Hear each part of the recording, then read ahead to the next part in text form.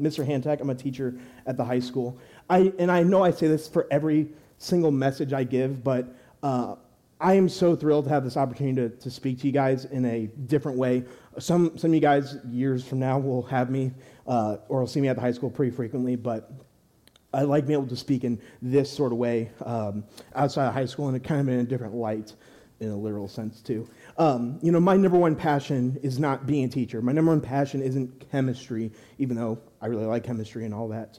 My number one passion is Christ, and to see future generations, you guys, learn. I love learning in general, but learn the right things in the right way, and to find yourself in Christ first and foremost. And then I can teach you all these other cool things with chemistry. Our topic for tonight, if you want to switch to my slides, Van, we can go there. So our topic for tonight, it's an extension of what Taylor talked about with the gospel. We're going to have a 4-week series. Taylor gave an overview, and I'll give you a reminder of that on the next slide. And we're going to dive into 3 key topics. And the topic I have today is emotion. And I kind of find it funny that I'm the one presenting on emotion because I am not a crier. Like, I'm not the person who gets teary-eyed, misty-eyed, or just kind of bawls, whatever. I mean, yes, like if there's something serious that happened, yes, I probably would cry, but I'm the person that just kind of sits there like, okay, yes, I am sad, but you might not see it. I think the only, like, if you think about like a movie, maybe you cried to a movie before, the only movie I think I've cried to was the ending scene in like Toy Story 3 where they're about to go in the incinerator. Like, that's like maybe the one movie scene I can remember where I have probably a single tear come down, but then the claw, and then they were saved, so we were good. So like I said, I'm not much of a trier, but I do show emotions. Extreme joy. Any hockey fans out there? I'm the only one? Sweet. St. Louis Blues, Stanley Cup champs. I've never screamed so loud in my life for joy. Oh, what a great feeling. Laughter, the video of the week.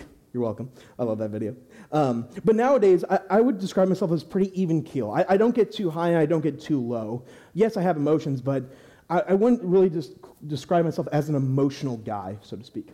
If you want to go to the next slide. So like I said, kind of where we're at, last week, Taylor gave us a gospel overview with everything. He talked about how message was one of Paul's letters, and he talked about why Paul preached the gospel. Basically, it's good news. It's super important. There's great weight to the gospel. And also Taylor also had that really super intricate drawing on the whiteboard of like, when you view the gospel this way, this is how your life changes.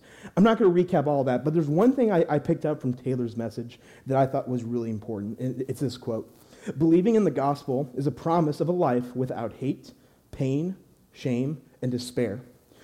But most importantly, is a promise of life with Jesus." And that's super, super important. And that's why Paul preach that, and there's so much weight to that, and that's what Taylor kind of talked about. Where we're going from here is, okay, so we have this thing called the gospel. We have this good news. There's kind of 3 natural ways we tend to respond to it, and there's 3 in our responses. It's either our emotions, which we'll talk about today, how we perform. Is our natural response, oh, I need to be good and do good and just kind of white knuckle and grit my teeth and just be a good person. We tend to try to rely on our own performance. Or do we feel shame? Do we feel like, no, there's no way Jesus could have died for me because I'm too bad of a person? Or, oh no, this is too hard for me to dig up because I'm so ashamed of it. And the gospel has responses to all 3 of those things: our emotions, our performance, and our shame. But like I said, I'm just talking about the emotion aspect today. Next slide. So to kind of get us thinking a little bit, I'm going to have a lot of questions that come up that you don't necessarily have to answer. It's just things I want you to kind of think about and ponder, except for these 2 questions. So question 1, sorry, it got a little jumbled there. Question 1, when you make a decision, would you say that you use your head, or would you say you use your heart? Second question, when was the last time you had mixed emotions about something? And then what was that thing that gave you mixed emotions? So for this first question here, I just want you to stand up if one of these things is true for you. So I'll repeat it. When you make decisions, would you say that you use your head more or your heart more? Do you tend to think about things more before making a decision, or do you follow your feelings first and foremost? Stand up if you feel like you use your heart more when you make decisions. Like the way you feel about something is going to lead you or is going to dominate kind of what decision you made, okay? And this is just in general. Maybe there's areas where you make decisions with your head first over your heart, or your heart first and then your head. Okay, so if you're standing up, you're saying you make decisions with your heart more than not. Okay, and everybody sit down is with their head, or maybe you're just kind of both.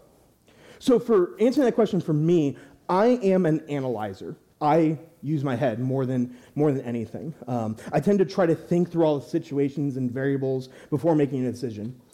And this is true for almost any situation, even things like food. You know, something like food, you think, it's just based on what I'm craving, right?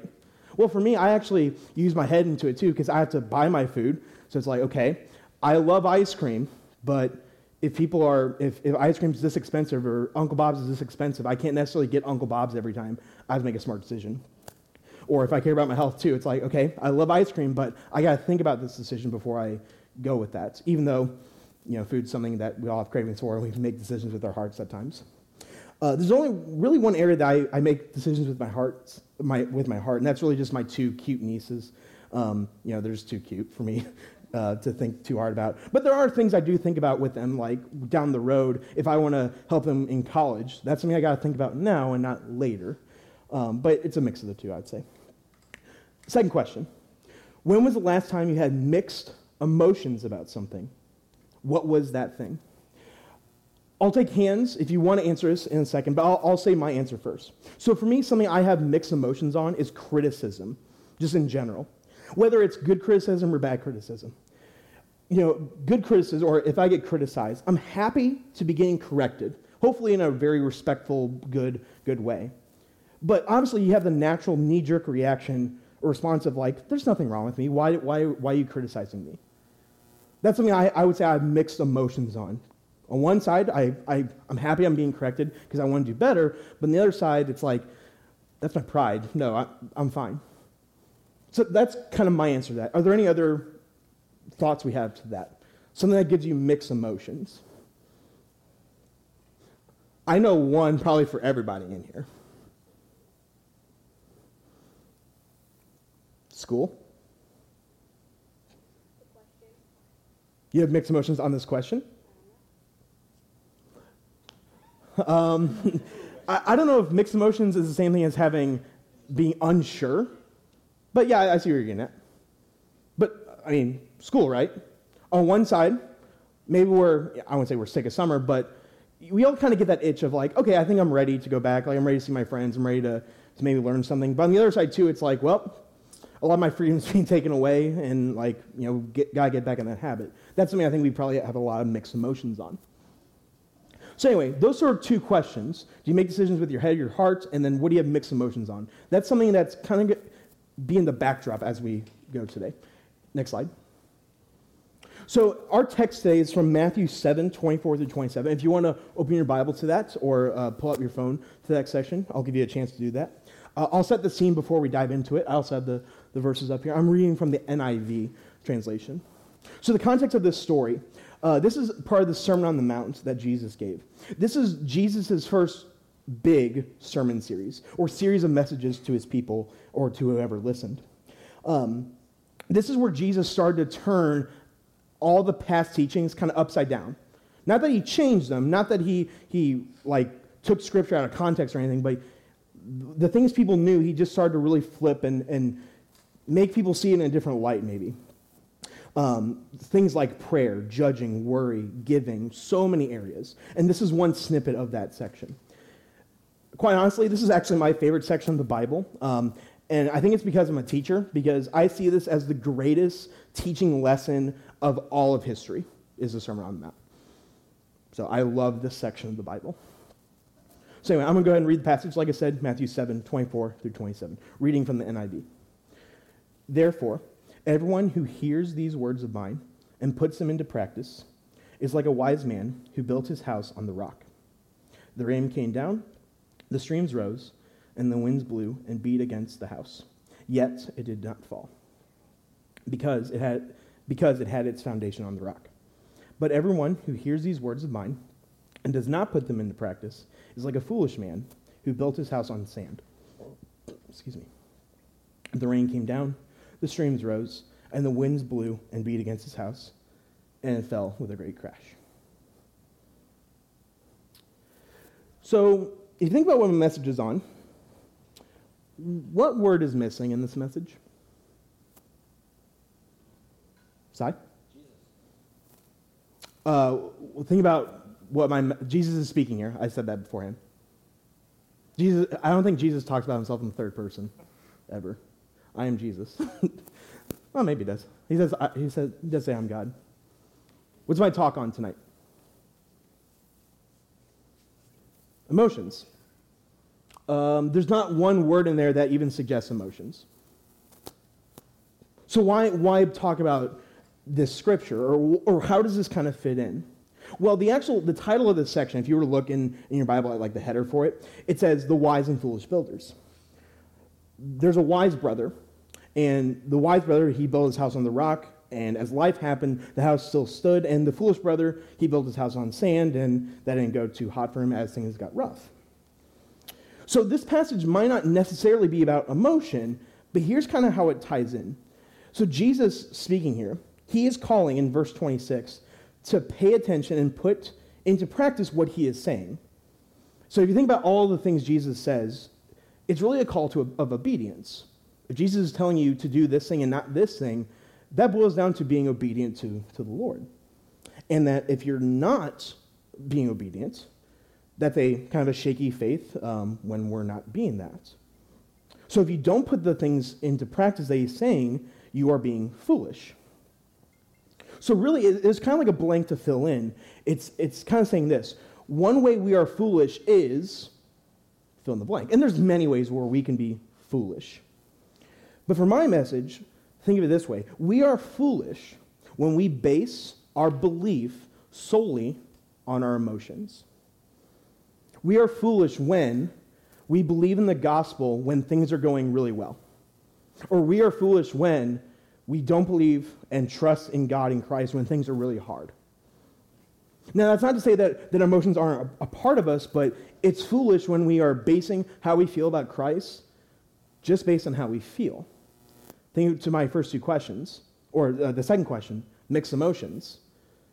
Well, that right there kind of shows you that there's a problem in relying on emotions, that they can always be mixed.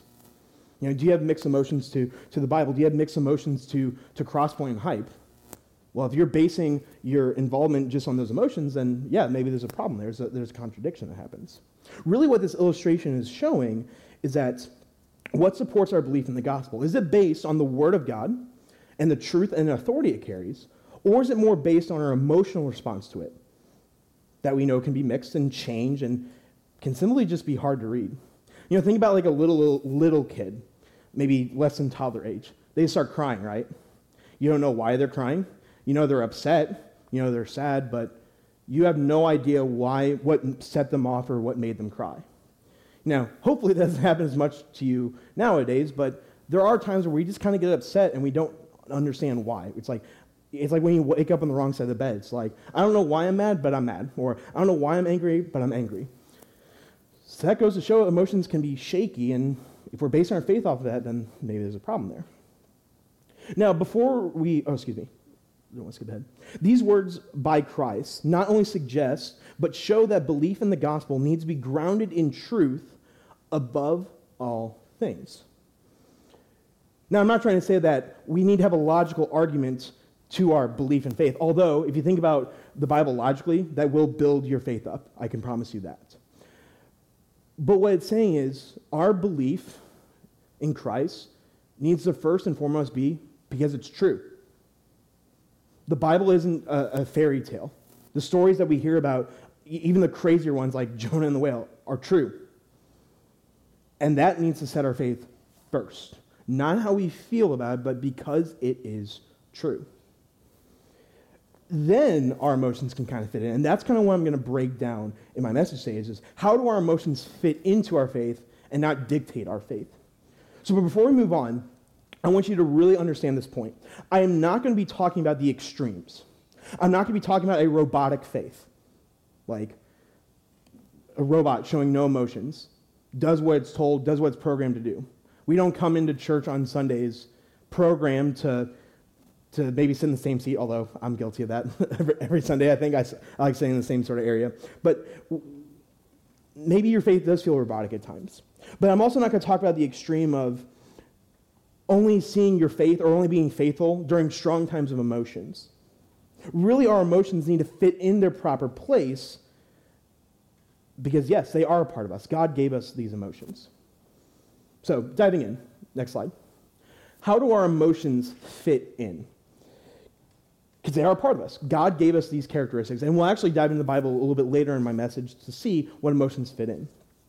Really, there's kind of three things that need to happen with our emotions. We need to recognize them, we need to understand them, and then remind ourselves that they are not telling us what is true. They can reveal stuff about ourselves, but we can't let our emotions tell us that, oh, because I feel this way, this thing must be true, and the gospel isn't true. Or because I feel this sort of way about a situation, I then can't believe that thing Christ said. But first, we do need to recognize them and understand how do they fit in, because they do fit in. Think of it this way. In the world, you guys have probably heard these phrases before. We are constantly asked the question of how do we feel?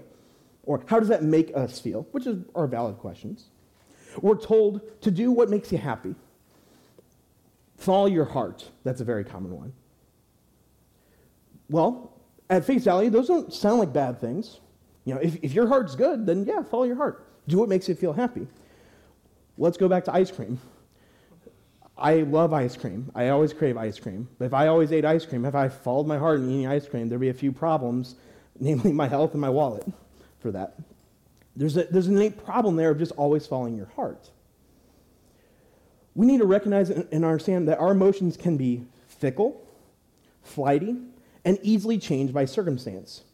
Maybe you've heard it this way: don't cry over spilled milk. Very, very common phrase. Or a minor inconvenience. To all my video game players, like a load screen. If the load screen's taking too long, what are some of our emotions that come there?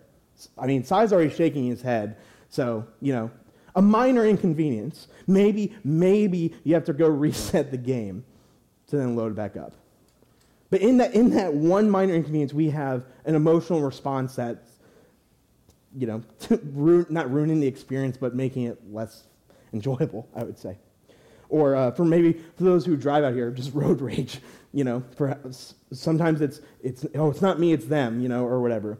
Minor inconvenience that just brings out our emotions, because our emotions can be fickle, flighty, and just easily changed by circumstance. So there's a problem in there. We need to recognize our emotions and take them at kind of face value. A book I'm actually reading on kind of this sort of topic, it's really about approaching and being with, kind of meeting people where they're at and their problems.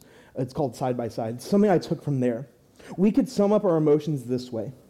They usually proceed from our hearts, are given shape by our bodies, reflect the quality of our relationships, bear the etchings of both the goodness and the meaninglessness of work, provide a peek into how we fare in spiritual battle, and identify what we really believe about God.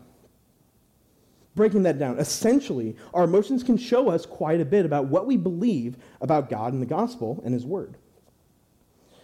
And if you think about how well you control your emotions, you're also showing how well you show your faith. If our emotions are always changing, or if our emotions we're going from 0 to 100 and back to 0, or wherever the case may be, you're reflecting things about what you believe in. Or you're reflecting maybe things that you're battling with. Because remember, like I'm saying, I'm not trying to say we need to be robots in what we believe in. But we first need to recognize and understand, okay, what is this emotion? Okay, I'm angry. Why am I angry? Okay, because this happened to me, or someone did this to me, or, wow, I actually deal with a bigger battle that is sin that I need to address. And then go into God in truth, believing His Word first, to then confront that emotion and confront those feelings, because, yes, they are part of us. Maybe say it this way. Remember, I'm not trying to say you can't be sad or upset that things that happen, and maybe major seasons of life occur. If you have, maybe this is your story, because I'll explain this a little bit later too. Death in the family, sickness, illness, financial issues and troubles. Yeah, those bring out emotions. and rightly so. But when we let those emotions kind of dictate what we are believing right then and there, that's when we're being foolish. Go back to the text. That's when our house is built up on sand, and as times get tough, goes away. Or, seeing what Jesus said, for those who follow my words and keeps it are wise. Okay, times get tough, the emotions are there. Now we just go dive headfirst into our emotions, and we're not believing Christ in what he's saying there. We're not being obedient to his teaching. We're not believing the truth anymore, and that's an issue. And that's a response to the gospel with our emotions. Let me say it this way. Emotions are a part of our story, characteristics that God gives us and can aid us in our belief and worship of God. But they are not the reason why we believe. You've seen it up there the entire time. My kind of big idea from this, so other than flea market Montgomery, here's the really big thing I want you to take away from this. Our emotions are a part of our story, our characteristics that God gives us, I just said this, and can aid us in our belief and worship of God, but they cannot be the cornerstone of our faith and why we believe. Because they're fickle, they're flighty, they change. And that's fine. It's okay that they change and go from 0 to 100 or whatever. But when we recognize and understand, those are the first 2 steps. But number 3, don't let them tell us what is true. Before I go to the next slide, think about it this way.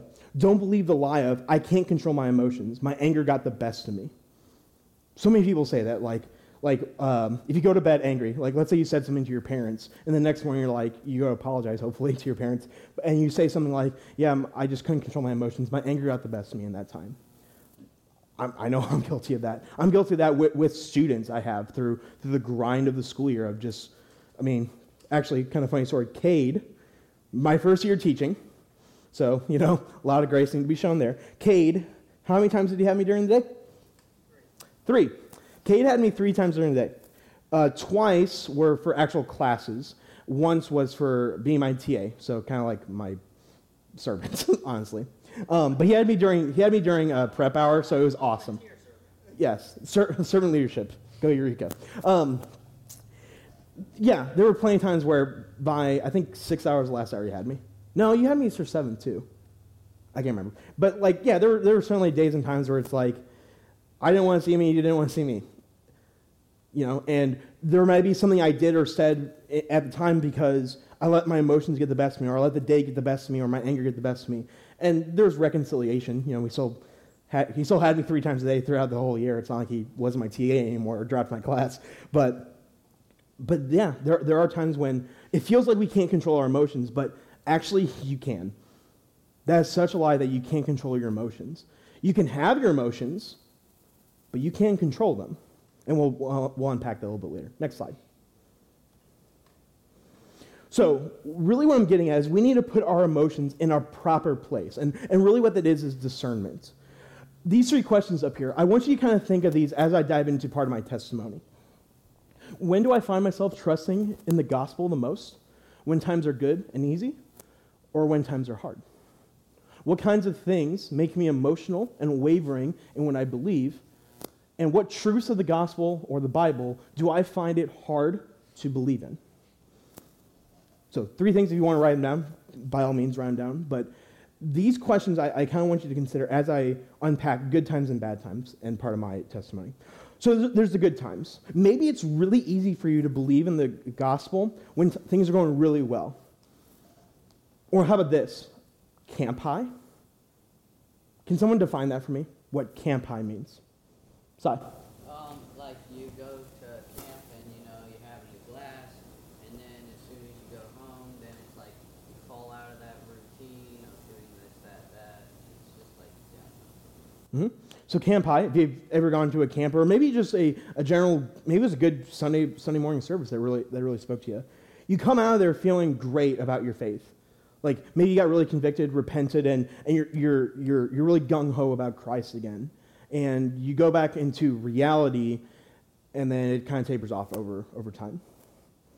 For me, honestly, so I did Mission Peoria this year. I was a leader for it. Mission Peoria was a great experience for me as a leader. It helped kind of reset me in terms of my spirituality, as well as kind of just getting in like the servant working mode, because a teacher in the summer, we can be lazy at times. So that was a great season for me where I kind of had a camp high, but there's emotions with that. Times are good. It's easier to believe in things about Christ. Or it's a season of joy, maybe like that. Maybe it's easier to trust the gospel for you. Or maybe it's the reverse. Maybe it's hard for you to believe the gospel because things are just good. Like, why are they good? Well, it's because of me, me, me. Maybe you're just focusing on the joy itself and not the reasons you are happy, and the reasons you're happy and not God. Or maybe it's during the bad times. So for the bad times, from the minorest of inconveniences to seasons of depression and tough times, is it hard to believe the gospel? Because, how good could God be, or how good can good news be when things seem so bleak right now? Maybe that's when you believe the most, because you're reminded of past experiences when you were brought down so low and realized God is so high. How about this morning? Who's at church this morning? So this morning, if you weren't here, watch the message. It was amazing. Mac's dad, just praise. So it was an emotional morning. It was a big call to prayer, and there were a lot of emotions seen that came up that were churned in people's hearts. I'm not saying those emotions are wrong. Absolutely not. Those emotions led people to pray for each other, for one another, repent, bring things up that maybe they haven't confronted in a while, or didn't realize that they were failing in, or whatever. But maybe for those sort of people, they believe God's stronger when times are bad because that's the only person they can rely on. Think about it this way, too. If faith was dictated on our emotions, how does someone who deals with clinical depression and other mental health ailments believe? If our faith was based on our emotions and, during the bad times, I don't believe in God because how can God be good if things are so bad right now? How does someone with mental health even have faith? Well, number one, they do. It's not based on our emotions.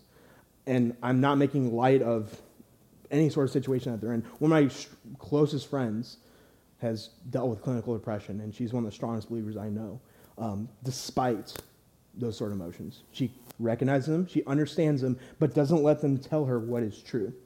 And she also gets help from medical professionals and all those sort of things that are super important there.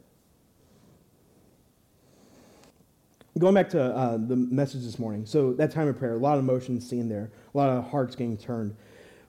But when we're in that emotional state, especially in prayer, we need to recognize the truths of God in the gospel during those prayers. Actually, this morning when I was praying with someone else in the church,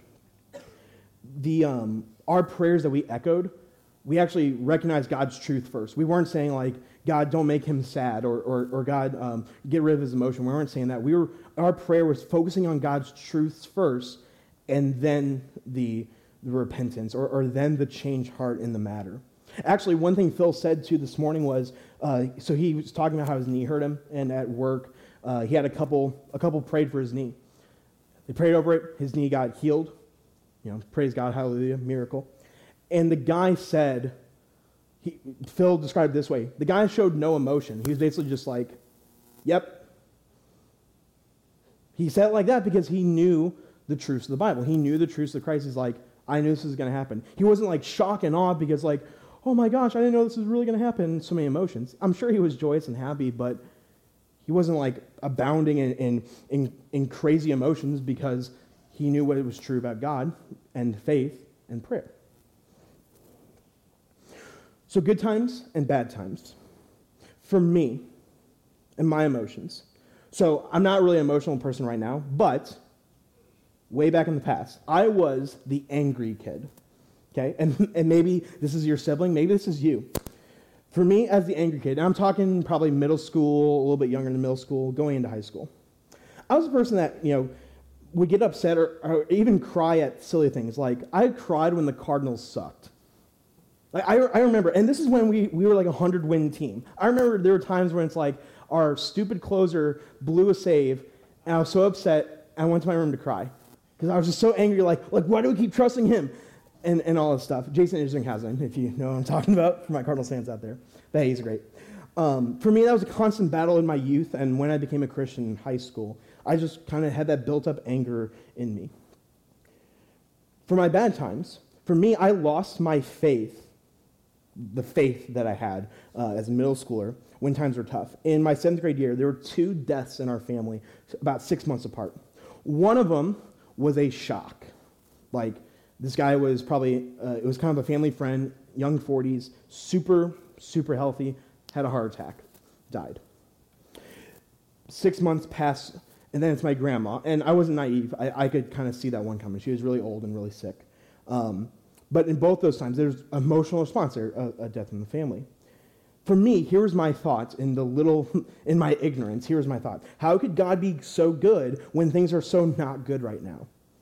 How could God keep hurting me and hurting my family when clearly we need a break right now?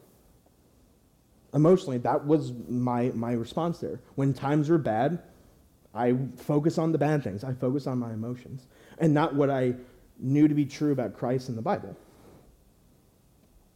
It's kind of ironic. Taylor last week referenced something about death and our experiences with it, because that's something we're all going to experience or have already experienced. We know what those feelings feel like, or maybe it's recent for you.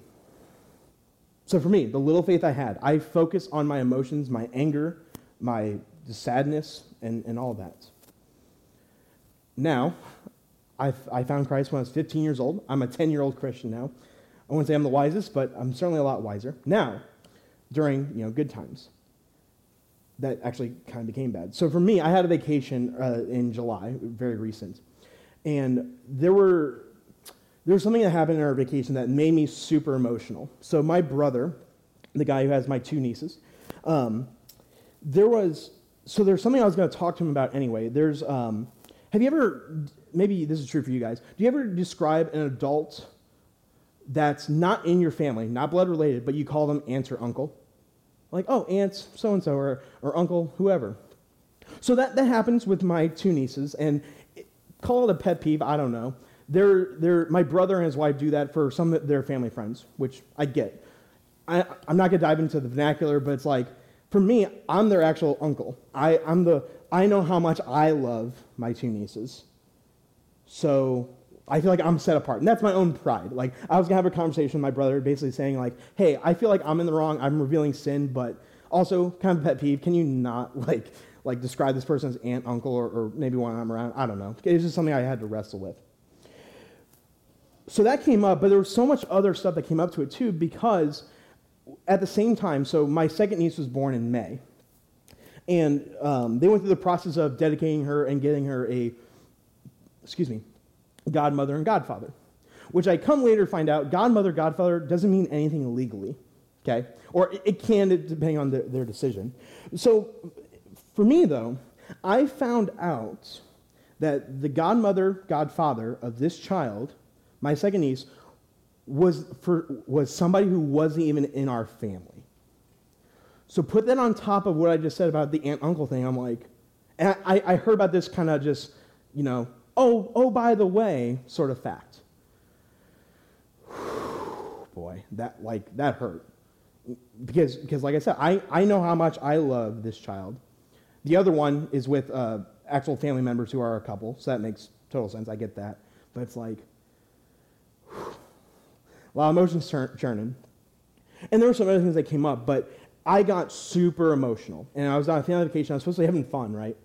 I kind of go away for a bit. I text my brother. I'm like, hey, dude, we need to talk.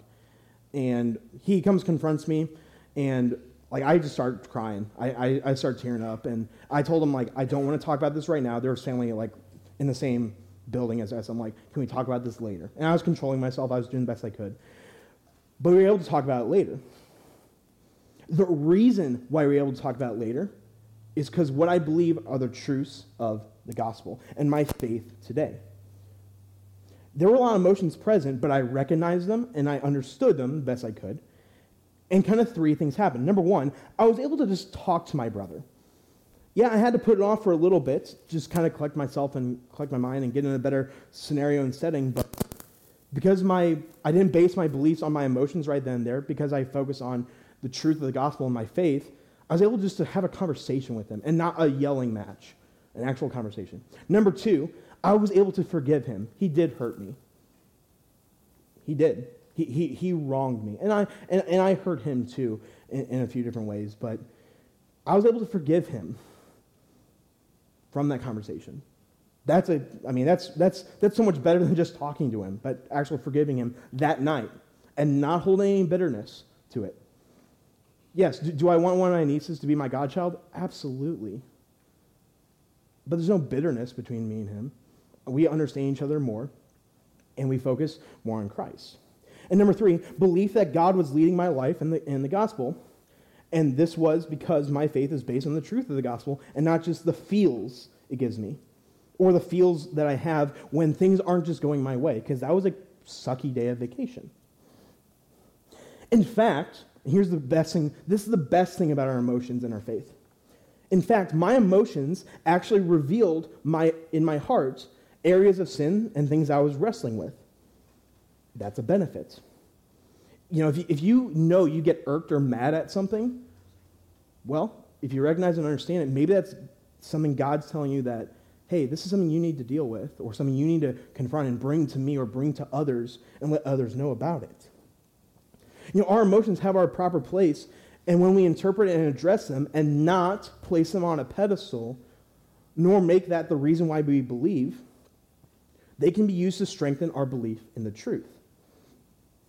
Go back to the house analogy. If we don't make our emotions the cornerstone, and we make truth the cornerstone, we actually can build a house where our emotions fit in somewhere and just keeps building and building up because we can recognize and give that to God first, or decipher and discern with one another in that.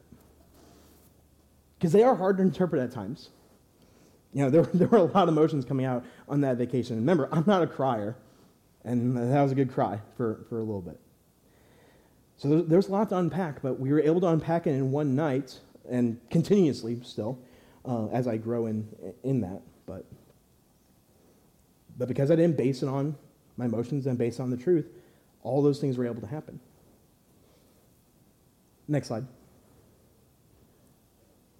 So these emotions. Remember, I'm trying to focus kind of in the middle ground. We're not robots, nor should we base our belief on emotions. But how do kind of emotions fit in? Where do we actually see them? So actually in the Bible, emotions can be seen anywhere. One big area is actually the Psalms. So maybe a few people do this. It doesn't have to be everybody. But if you have your Bible app or Bible itself, just open up to the Psalms. Pick any chapter, pick any part of Psalms, and read it for a little bit. If you see any sort of emotion being expressed, or you can interpret that, oh, David is like this here, shout it out. What emotions do you see in the Psalms? This is not rhetorical. So either Bible app or physical Bible, open up to Psalms, any part of it. If you see an emotion being expressed, shout it out. I have my list. Or maybe you know some already that David expresses or other writers say. What emotions get expressed in David's prayers and whatever? Or what are some emotions you think get expressed? Say it that way.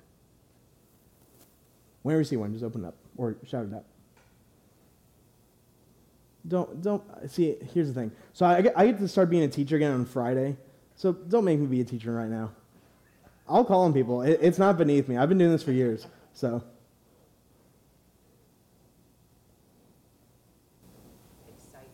excitement. Yeah, absolutely. Or how about this way too? Are there other ways we can describe excitement? Are there emotions that go with being excited? Enthusiastic, sure. Maybe joy. Happy. Probably the simplest one we can think of. Yeah. Got another one. Fear. Say it again. Fear. Fear, sure. Okay, what are some other things that kind of go along? Oh, you got one? Anger, sure. Sad. Those two kind of, I would say, get tied together a little bit. Praise. Say a couple more. Remember, you can build off of others. I've heard anger, fear, praise, Excitement, enthusiasm. Say maybe one more. Sorrow. Absolutely. That's actually number 4 on my list. Here's my list. And this is just by no means all of them, but loneliness, love, awe, sorrow, regret, contrition, discouragement and turmoil, shame, exultation, marveling, delight, joy, gladness, fear, anger, peace, grief, desire, hope, brokenheartedness, gratitude, zeal, pain, confidence. By no means is that every single emotion that gets expressed there, but there are explicit verses and sections that reveal that in the writer's heart, specifically David. So he comes to God with his emotions. He recognizes them, understands them, doesn't hide them. But if you read some of the prayers in the Psalms, you recognize that he is echoing truth first and foremost, and then dealing with those emotions, and then interpreting them to reveal things in his heart that need to be prayed for and prayed about. So once again, emotions are a part of us. They're a part of our story. They're part of your characteristics. Am I still the angry child? No, but there are definitely things I get angry with that I can date back to when I was the angry child. That, yeah, they're a part of me, but I recognize and understand them, and I don't base my belief on that. Last slide. So the gospel and our emotions. Once again, kind of the big idea here, or a few more questions. What is your response to the gospel? Remember, there's 3 ways you can respond to it. With our emotions, how does the gospel make us feel? Our performance, which is next week, and our shame. And the gospel has something to say about all of those. If our response to the gospel, if it is always an emotional response, then your faith will tend to waver as your feelings and emotions change. If it is based on truth first, then your emotions will reveal areas of your life that are on your heart that need addressed. As our emotions turn into affection for God, no matter what is going on in life, that is evidence that our faith is based on the gospel being true, or just being truth in general. But I think we always run back to that question of, what if I always let my emotions get the best of me? What if I am that angry child, or the one who's depressed or sad, or can't control my emotions? Yes, at times it feels like our emotions are involuntary. You have a knee-jerk response to something, a minor inconvenience, a season of sadness, or whatever's going on. But remember, you always have a choice, however. You control your emotions. You interpret your emotions. You can be emotional, but you need to recognize and understand them first. Do you choose to act on every emotion and feeling, or do you rest in the truth of the gospel? Rest in the fact that Jesus recognizes you, your mess, your actions, your feelings, and that the cross takes all of that to death so that you may have life in the Father. Recognize that fact is true first and foremost. The crucifixion is true. The power of it is true. Does it elicit an emotional response? Yes, absolutely. I can't watch the movie Passion of Christ and not feel something in there. But my faith isn't based on that feeling. My faith is based on truth first and foremost. And then I can let my emotions, I can let the joy that you feel in that bring out more reverence for God. Express those emotions in prayer and recognize the truth of the word. Don't push them down to where they can do more damage. As being a non-emotional person today, there are times where I tend to just take a breath and just kind of not act out in the time. And I'll deal with emotions later. And that's a good practice to have, but if that's always your response to don't be emotional, conceal it. There's nothing wrong with me. I'm doing okay. Don't worry. That's almost more harmful to you. Pray for forgiveness for your emotions, for those feelings. Discern them with someone around you, your parents, adult leaders here, friends. Especially if you're a person who acts out on your emotions, talk to people who have felt them or have seen them frequently. Recognize and understand them, and don't let them tell you what is true. Discernment. Think about what they reveal, what you believe in and is in your heart. Because that'll bring about a stronger faith. It did for me. The situation that happened on my vacation would have gone way differently if I didn't believe in the truth of the gospel first. And how important that is. Do you have an emotional response to the gospel? How does the gospel address it? It does. It does. I'm going to go ahead and pray, and then you guys will be dismissed. Father God, we come to you first in thankfulness, Lord. I thank you that I had the opportunity to speak to these kids, speak to our Hype family here, Lord. God, I thank you for placing me in this district, placing me at this school where hopefully these students can see me more than just a teacher, but Lord, a disciple of you, a leader for you, a servant of you. God, I pray for discernment in our emotions. I pray that we can recognize and understand them, and that we can remind ourselves that they do not dictate what we believe is true. We put them in the proper place during good times and bad times. God, I pray that if we're dealing with different emotions today, this week, this month, a season, whatever it may be, Lord, I pray that we can give that to you, and that we don't do it alone. God, there are people here who might have the same feelings and same emotions, Lord. And when we can cultivate that sort of community here, Lord, we're reflecting your will. Lord, I pray that we believe the truth of the gospel first. What you say and did is true. Then we can see where our emotions fit in. Lord, I pray we don't have just a knee-jerk response to things that happen in life or things that happen in our faith when things are going good or things are going bad. I pray for us to be even keel. I pray for us to be discerning people of what we're feeling at the time. And we always come back to you in truth than our feelings. Lord, let us build our house upon the cornerstone that is the truth of what Jesus said in these verses and so many more. Lord, we love you so much, and we pray this all in your name. Amen.